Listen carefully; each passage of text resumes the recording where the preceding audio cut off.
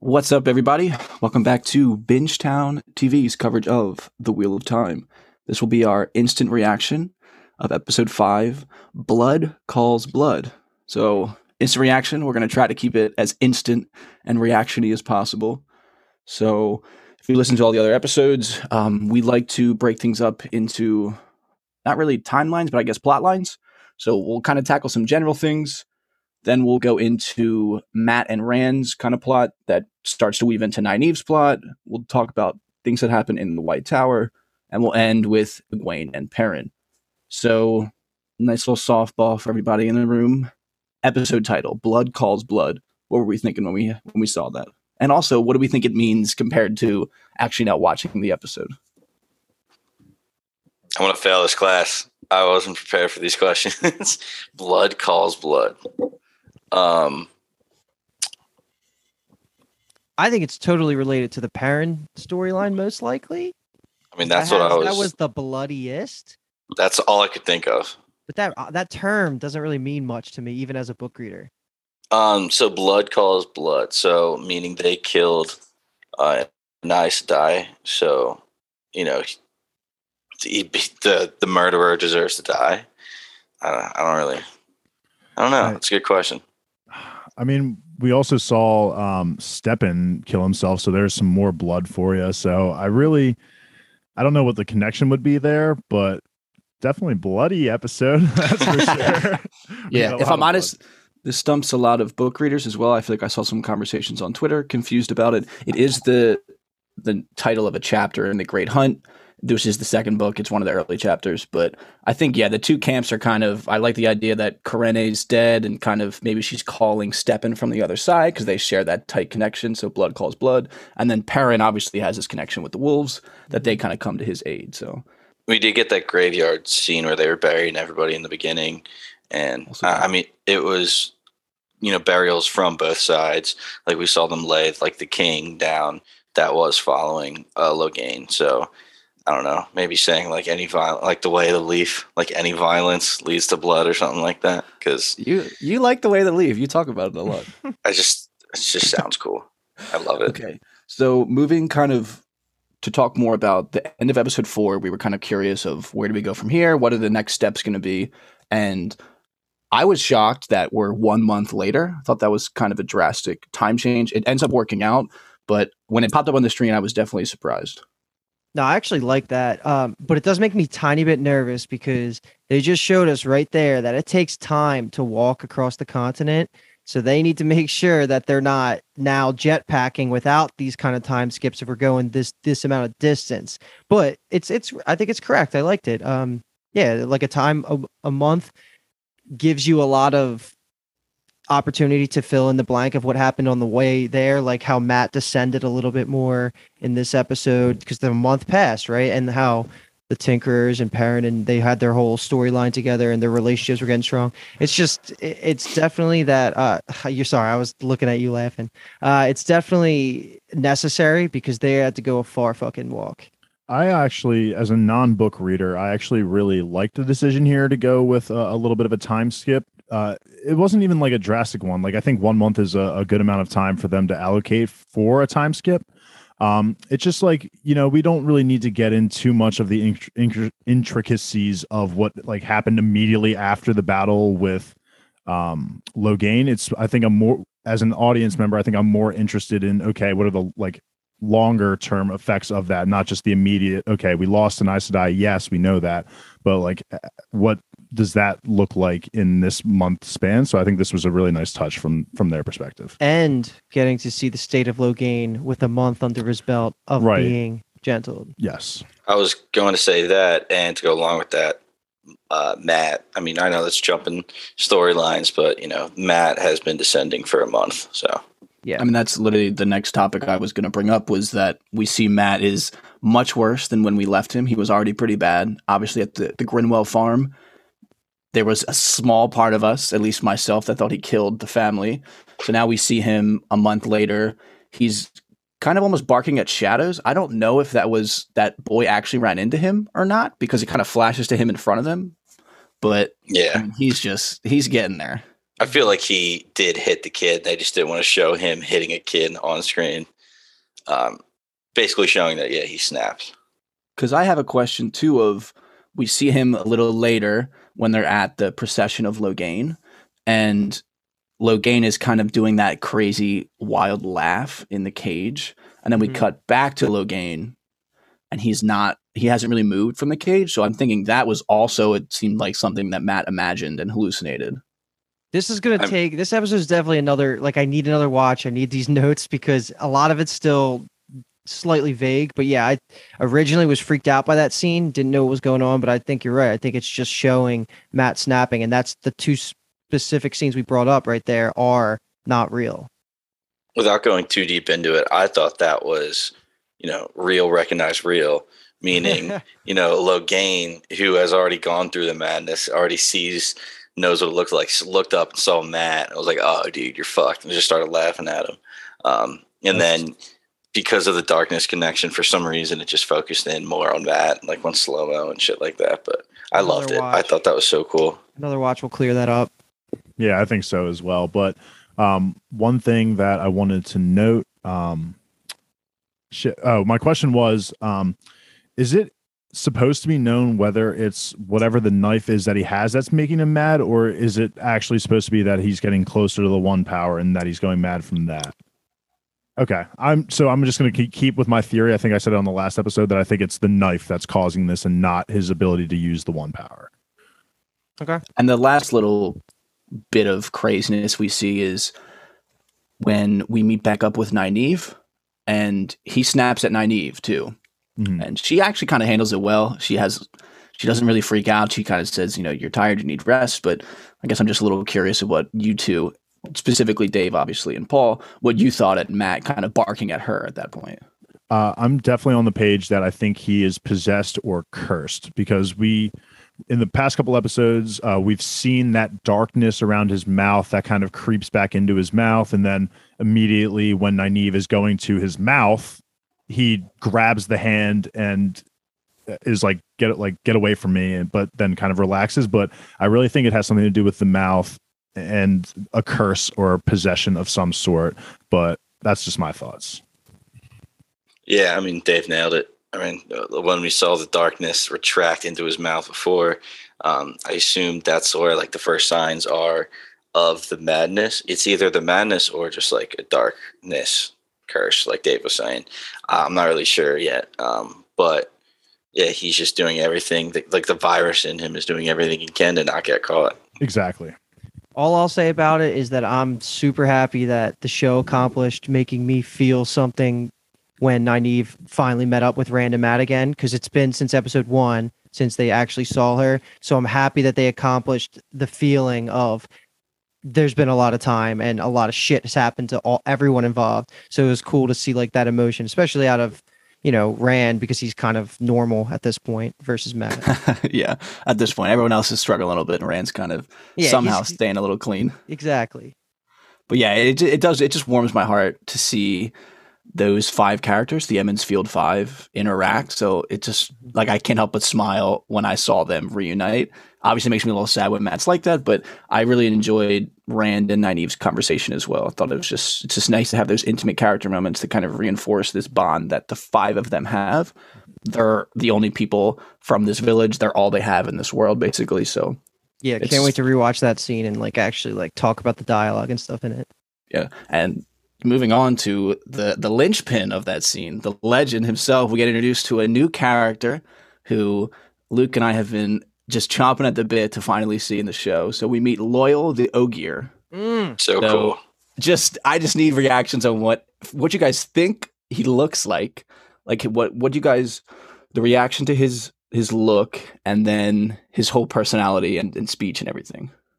Well, at first I did not think ogre. It took a while. It took until Rand said ogre. For me, I was like, all right, this science experiment that went wrong is somehow still alive and walking through, because it's insane to think about, ogres being like wise and studious and, in charge of the library. You gotta watch your I'm not ogres. I'm sorry. Ogiers. Yes. Ogiers? Yeah. Ogiers. Ogiers. like gear, like the Gear Wars. Okay. Yeah. How familiar are you with the Gear Wars? Oh boy. I loved it. I mean, I immediately loved them after the first interaction with Rand. Yeah, I just love those wisecracking, just intelligent characters that are just mystical as well. And I thought it was an interesting take because I'm guessing, I'm assuming that Ogiers obviously stems from ogres, and I just think if that's the case, this is just an interesting take on what we've seen ogres be in the past, because they're usually the villains or just maybe not so studious. So this is just an interesting take, and I like how to go with that interesting take on ogres. They also changed the name to Ogiers, but again, I'm not sure if that was like on purpose or not, but I thought that was a really cool. Yeah, I've definitely been so nervous about how this was going to play off, especially with the general public, because Loial is just such a beloved character by the fandom and everybody. He's just the most lovable. He's sort of like Hagrid, but a little bit more unique, I would say, but much smarter. How great he is at not knowing human cues, social cues specifically, and him just going and rambling on and not understanding empathy at a human level is so far so good. I think they delivered so well. Like when Rand, I think it was Rand walks into the room and he's heated about something, and Loial's in the background just still talking and talking. He's like, oh, it's so good. That is nailing it. As for his concept, like of how he physically looks, I have no problems with it. I've seen complaints from diehard book readers online, but it doesn't seem like anybody's outraged. And I think the showrunner, Rafe, loves the actor who plays Loial. So, full send. I think so far so good. We'll see how he follows up. It's so cool just to add another, race into it, and who lives a completely different lifestyle. Like Rand runs off because he's in a hurry, and he's like, humans, they're always in a rush because that I have so much like less time, and he's like, I'll meet you out there. This was also the first quote unquote good mystical beasts we've seen, I think, right? Like all of them, the only things we've come across are Fades and Trollocs. So it is cool seeing that there are those, more animalistic mystical beast creatures and the more intelligent, like just able to communicate kind of beast as well. So that was cool as well. I think Tom Maryland is a mystical beast. Could be. He could be. We're going to learn a lot more about him and his people. They are just a very interesting culture. Loial plays such a great part in the story. I will say, though, I was definitely a little, not shocked, but just kind of apprehensive when I first saw him. Like immediately when I see him, and then he opens his mouth and starts talking, and he's hitting all the Loial lines. Mm-hmm. Your name sings in my ears, Rand al'Thor, and he's saying, humans are always so hasty and all these things, and that's like I don't give a fuck what he looks like because is just perfect. He is Loial. His delivery's there. Yeah, I love the guy. So moving into the White Tower type of storyline, just curious. We talked a lot about it on the episode 4 deep dive of all of the politics within the camp, and then how it hints a lot at politics within the White Tower. So we get Moiraine interacting with, again, Liandrin and Alanna, just in a different setting. And I'm just curious what people thought about. We're kind of digging deeper into Moiraine's relationship with a lot of Aes Sedai. I'm just going to be honest here. Like Luke said, the one first watch through is kind of tough without taking the notes and everything. But from what I remember from that scene, just really enjoying the political views of all the different the colors of Ajaz, just seeing how that there are differences within this woman's power group is just really cool. I feel like usually in these kinds of situations, they're all on the same page and they're all for the most part fighting for the right cause, but here the separation and division of characters is just so much stronger than it is in other books that are like this, that it definitely catches my eye, and it just makes me continue to wonder if there will ever be an actual like internal war between Aes Sedai because of these conflicting views. So just really cool. Love Moiraine still. She's amazing. And Liandrin is honestly growing on me, even though she's a little bit of a bitch. Like I just like her character a little bit. She knows what she wants. Exactly. She's a woman who knows what she wants, and that's hot. Yeah, she's a hardcore recruiter. It's really interesting to see the relationships, like you guys were saying, between the heads of the different factions and Ajahs. And it's so funny because they're technically on the same team, but they don't all have the same agenda. So it's like, all right, how is this going to work out in the long run? I mean, especially the end of times. You can all have your different agendas and go and kind of like live with each other, but until like the end of times that you guys are supposed to prepare for that hits, it's like feels like somebody's going to take over. Mm-hmm.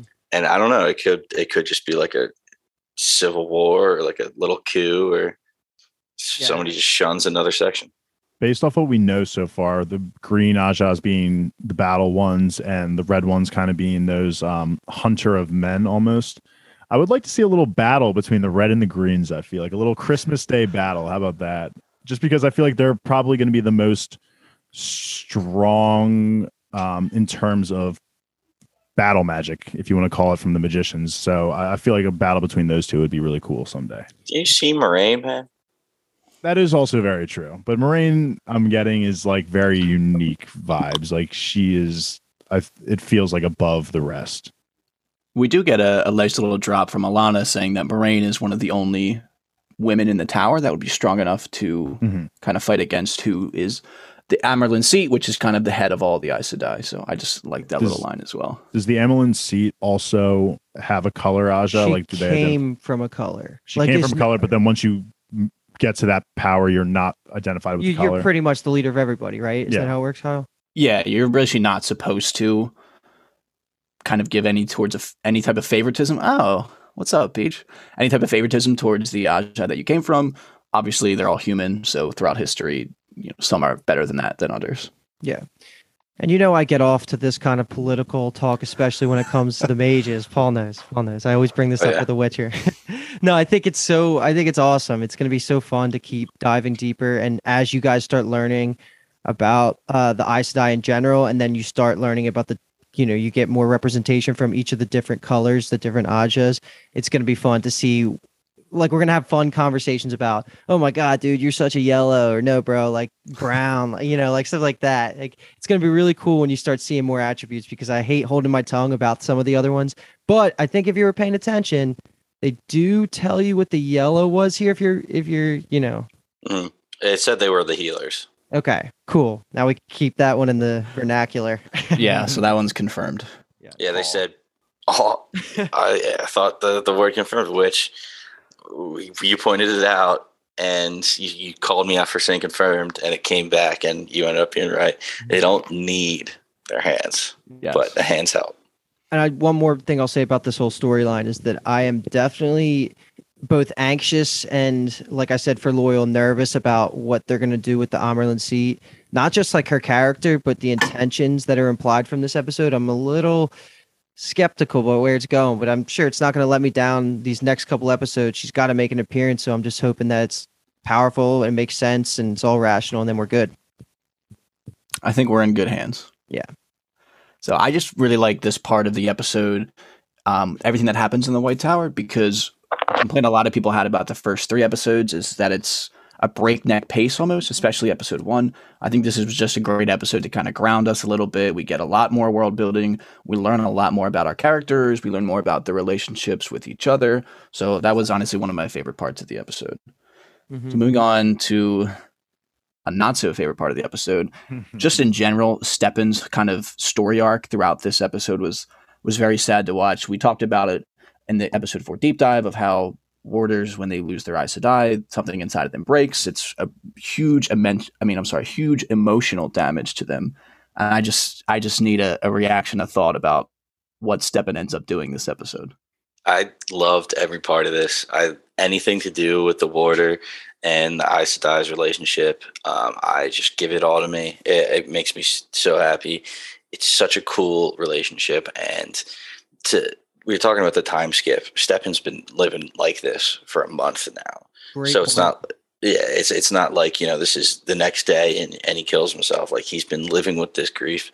He had like a few duties to do, and he did it. And, if getting gentled and being cut off from the one power makes you want to kill yourself, then I can't imagine what a warder is. I mean, they said it's more of a relationship than a husband and a wife, or like a mother and daughter. It's like, Jesus Christ, like, what's that losing? Like a twin, like the second other half of you.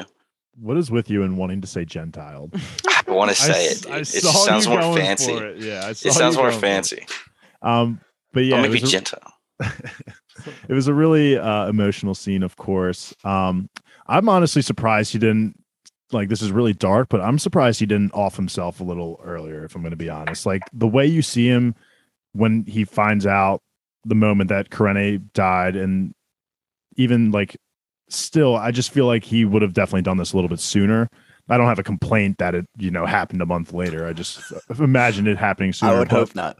Yeah, but it also just very much brought me to thinking about how what the one power is for guys. Like, once they get a hold of this power and it's lost for them whenever they get gentled, they kill themselves. And that connection to the one power is very similar to a warrior's connection to the Aes Sedai. And again, just theorizing, I just wonder if there's a reason that the closer you get to power, the more you just, I guess, want to be around it in a sense, kind of thing. But yeah, very emotional. And of course, the actual funeral when Lan, like, they're all just beating their hearts and everything. Like, it was just powerful. So powerful.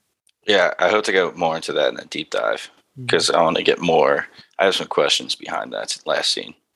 Yeah, this was one of the biggest twists as someone who's read the books I've seen this season so far. I did not expect this out of Stepin, especially because I haven't met this character yet in the story, and I just thought that he was going to be around, and I was so convinced that he was going to join the three-way Warder squad. Like, I was just so all in on that. I was like, that's dope. They'll keep the guy around. He's fun. He's cool when he's on screen. And then that twist just came at the end when Lan found him. And my God, Lan was just so much emotional acting this episode. It was probably awesome for that actor. Like, this was his moment. Like, he was just so good at just showing this grief that he felt. And then that even further shows the brotherhood of the Warder faction. Or guild, whatever you want to call it. Yeah, I think that last thing you said nails it. Just that brotherhood, that connection that they all have. I think that they are doing such a better job of that than it happens in the books. I love all the characterization they've been giving them in these two episodes, and I agree that was also one of the highlights of this episode as well. Yeah, and it's so hard to watch because you're seeing Moiraine's crying and then Lan's emotional, and they both are feeling what each other's feeling, and it's just kind of is that emotion reverberating off of each other and making it even more. It's just kind of crazy to think about. I love that Moiraine joined in because I really thought she was not going to, and then she looks in and she starts. Then all the other women start doing it too in the room. That was cool. And sorry, I have to say it real quick. Everybody thought of Wolf of Wall Street, right? Yes. Yeah. I mean, yeah. I was waiting for Yeah, that was like one little thing that took me out. It was like it was such a serious moment, and all I could think of Matthew McConaughey just yeah, like doing that like ridiculous shit. Dave, it sounded like you had a comment. Yeah, sorry, Dave. That's long gone. I already forget what it was. Right. My bad.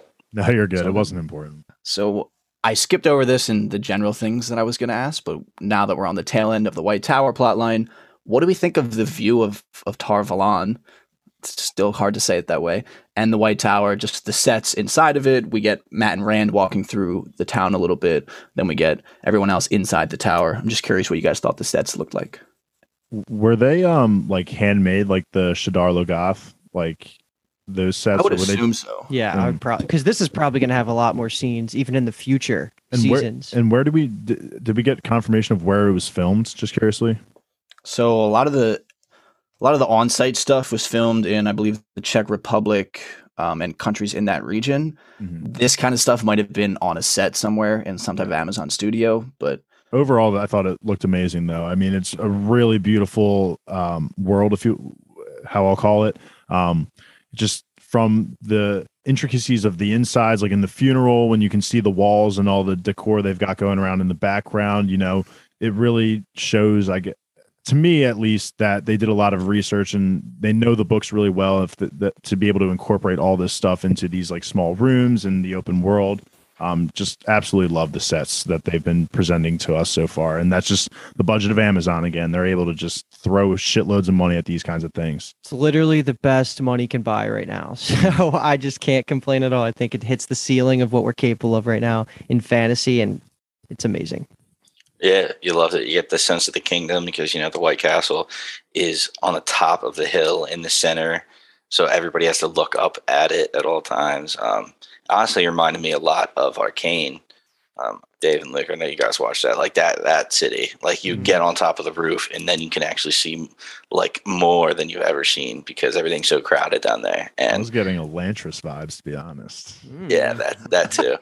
But I honestly, they kept saying like the White Tower, the White Tower. I was expecting just a castle, like Kaer Morhen.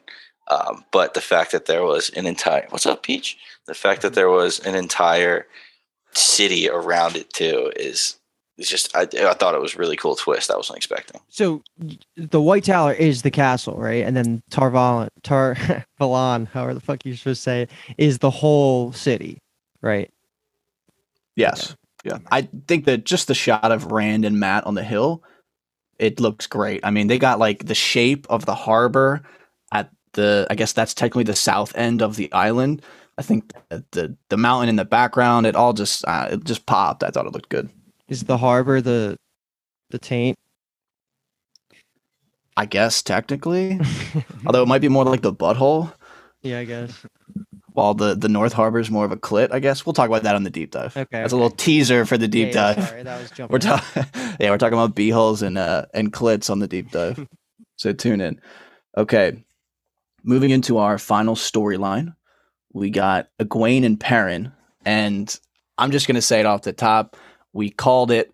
I'm just gonna say collectively we called it in episode 4, kind of the boring storyline, but obviously not the case this time. Every kind of scene popped off in this. The first thing I just want to start nice and slow, I guess, is Valda's back. What do we feel about this motherfucker being back? Fuck this guy. I was so mad they didn't just destroy his body and put it in the garbage disposal. I hated that guy.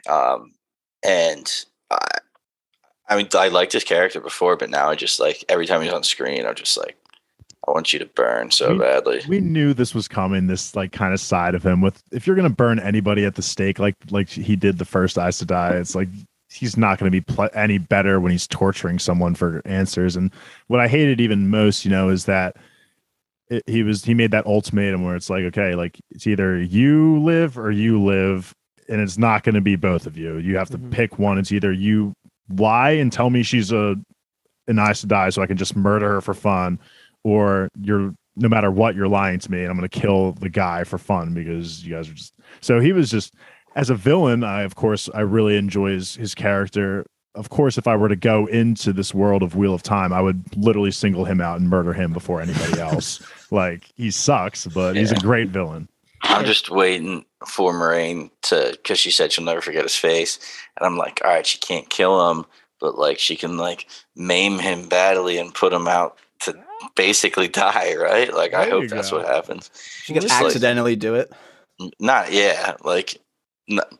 It's just, if you cut somebody's limbs off and leave them in the desert, they might die. Like, he technically didn't kill them. Yeah, it's like the same thing with the old man. It's like, you chose to bleed out in the desert. Like, I just took your leg. Like, I'm not actually killing you. It's your decision to just lay there and bleed out. Yeah, that raft scene was big. Yeah. See, this is just his like Joffrey season 1 equivalent of becoming a true villain moment because he's got so much more left to offer. I think, but because he definitely didn't die at the end of that scene. So like next time we see him, I'm sure he's going to be slowly like rising back up into holy fuck, this guy's doing some evil shit to other people to get to our people. And then there's going to be this epic confrontation. And yeah, hopefully it's Moiraine or now, honestly, hopefully it's Perrin or Egwene over Moiraine. I feel like they have a better reason to kill him now. Yeah, I just think this guy is a great actor, man. Yeah. He just pops off the screen. He might be my favorite actor in the show almost at this point. Nynaeve's up there, but he's just so good at being this little weasel. I mean, and even like changing the way that he speaks. He's like, his voice is very kind of high and it kind of bounces a little bit. And then like when he's correcting Egwene to call him child Valda, like his voice gets a little more serious. And I really like this guy. But obviously I enjoyed what happened to him. I think that he is either done for this season or will only pop up again in the finale because I think it's time to let what his acts that he did to Perrin and Egwene just kind of brew in the fandom and let people build hate in their own minds and then bring him back strong in season 2 or in the end of season 1. I don't think we're getting him in 6 or 7. Yeah, it does seem like we have bigger fish to fry at this point. As long as there's not like another mini time skip like that, yeah, I wouldn't expect him to see him either. Yeah, he had his Perrin is just a man. I mean, there was wolves in the background the entire time. Every time he was on screen, there was wolves in the background. And then at the end, he's like, yeah, like these wolves won't hurt us. Like they're on our side. Like he's got the eyes glowing. I wanted him to like turn into a wolf and just tear fucking Valda apart. I genuinely, with my werewolf theory, like a couple episodes ago, I was really waiting for that transformation moment for him to just bust out of there and just rip Valda's fucking head off. But we didn't get that. So I don't think I'm throwing the werewolf theory out the window right now. Like he has the power to control wolves is all I'm saying right now. He just does. He's not going to turn into one, but I just think he has the power to control them as of right now. It might be a little premature for me and Kyle to fully start talking about Perrin, but this is totally what I've been waiting the most for these first like 4 episodes, to get more information on Perrin so we can have more conversations about what the fuck's going on with him. Not just knowing what's going on with him, but like have more detailed conversations than just he keeps scratching his legs and he has the wolf dreams. It's going to be really fun I hope they give us a little bit more to latch onto and theorize over in this next couple episodes. But so far, I mean, I love hearing Dave talk about werewolves and all this shit's so fun. Bold prediction, he was the Wolf King in his last turn of the wheel. And now all wolves just like respect him now because of his last life. All right. I'm just going to say I love the fact that you're incorporating now past lives into the theories. I feel like the two of you are really getting into the swing of kind of the themes of Wheel of Time and what actually happens in the world. So keep them coming. Yeah, I mean, we saw Perrin fix that wheel. What was that, episode 4? I love that you love that scene. Symbolism. We're latching on to that. But I do also want to talk about, because Paul especially had been harping on this it's been, I guess, 4 or 5 episodes at this point. Perrin finally admits that he killed his wife. Yes. I was very happy that he was able to at least get his slate clean a little bit, get it off his chest. It sucks that it literally drove him into literally getting tortured, getting carved into. But I did like that he shared it, and Egwene had a really good response to it. I think she handled it perfectly. I think we save a lot of that conversation because that's going to be. I have some things to say about that too, but definitely good.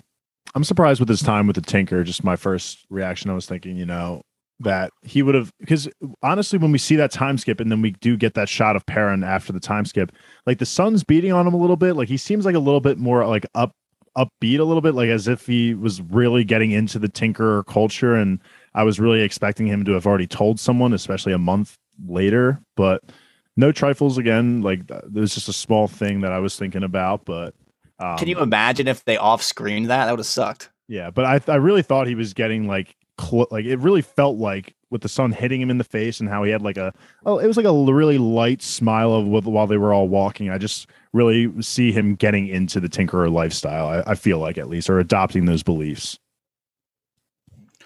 So that's kind of all I had written down. Just some major bullet points to hit. Just curious if there's any last thoughts people want to bring up before we kind of just dive quickly into our first hit episode ratings, and then we can get the hell out of here. I just think overall that coming off of such a great episode like episode 4, it's obviously going to be really hard to follow that up. And especially since we're only halfway through the season, you don't want to get thrown everything in just like a couple episodes midway. We're supposed to get these kind of, if you even want to call it a lull episode, but this is one episode that I made this comment after watching it, that this is going to be an episode that I will personally have to watch at least 2 more times. Like I'm talking like, I want 3 episode watches when I get into this, because there is just so much storytelling and just talk of characters and what they're doing like off screen and just the history of the wheel that I'm sitting there for the first time watching, and I'm just, all of it's going over my head. Like I don't understand the references yet. But I want to get them to I want to get to that understanding. So I definitely think that if there is going to be one episode that you want to rewatch for informational purposes, that this is going to be the one. Yeah, I mean, I might have loved it more than last episode. Last episode was great TV, and I I might be recency bias just because the more you get to the story, the better it is. But I absolutely loved it. Cannot wait for the next one. I think shit is just going to just keep hitting the fan and getting more and more intense. Yeah, I don't have much to add. I think Dave summed it up perfectly. It's going to be so tough for the internet to accept the come down of the 4 high. And I'm actually shocked that Paul likes this one better. I can appreciate it, especially as a book reader, and I think it's going to go a long way in the terms of Aes Sedai world building. But yeah, I think it was probably on par with like episode 3, so I would give it a solid like 7 out of 10 compared to the last one. I gave it a 10 out of 10. So big difference, but still high quality television. Before we get in the ratings, one last comment I want to make is all the viewers listening and everything. A lot of people have been telling us that episode 6 is going to be really insane, and that episode 7 is the one that the director. No, Moraine loves episode 7. Moraine's character loves episode 7, and we've also heard that 6 is insane. And then the showrunner loves episode 8. And of course, 8 is going to be great because it's the finale. But just letting the audience know that we have 3 episodes of television that are just going to blow us away. And if you thought 4 was good, just hang tight because 6, 7, 8 sound like they're going to be a treat.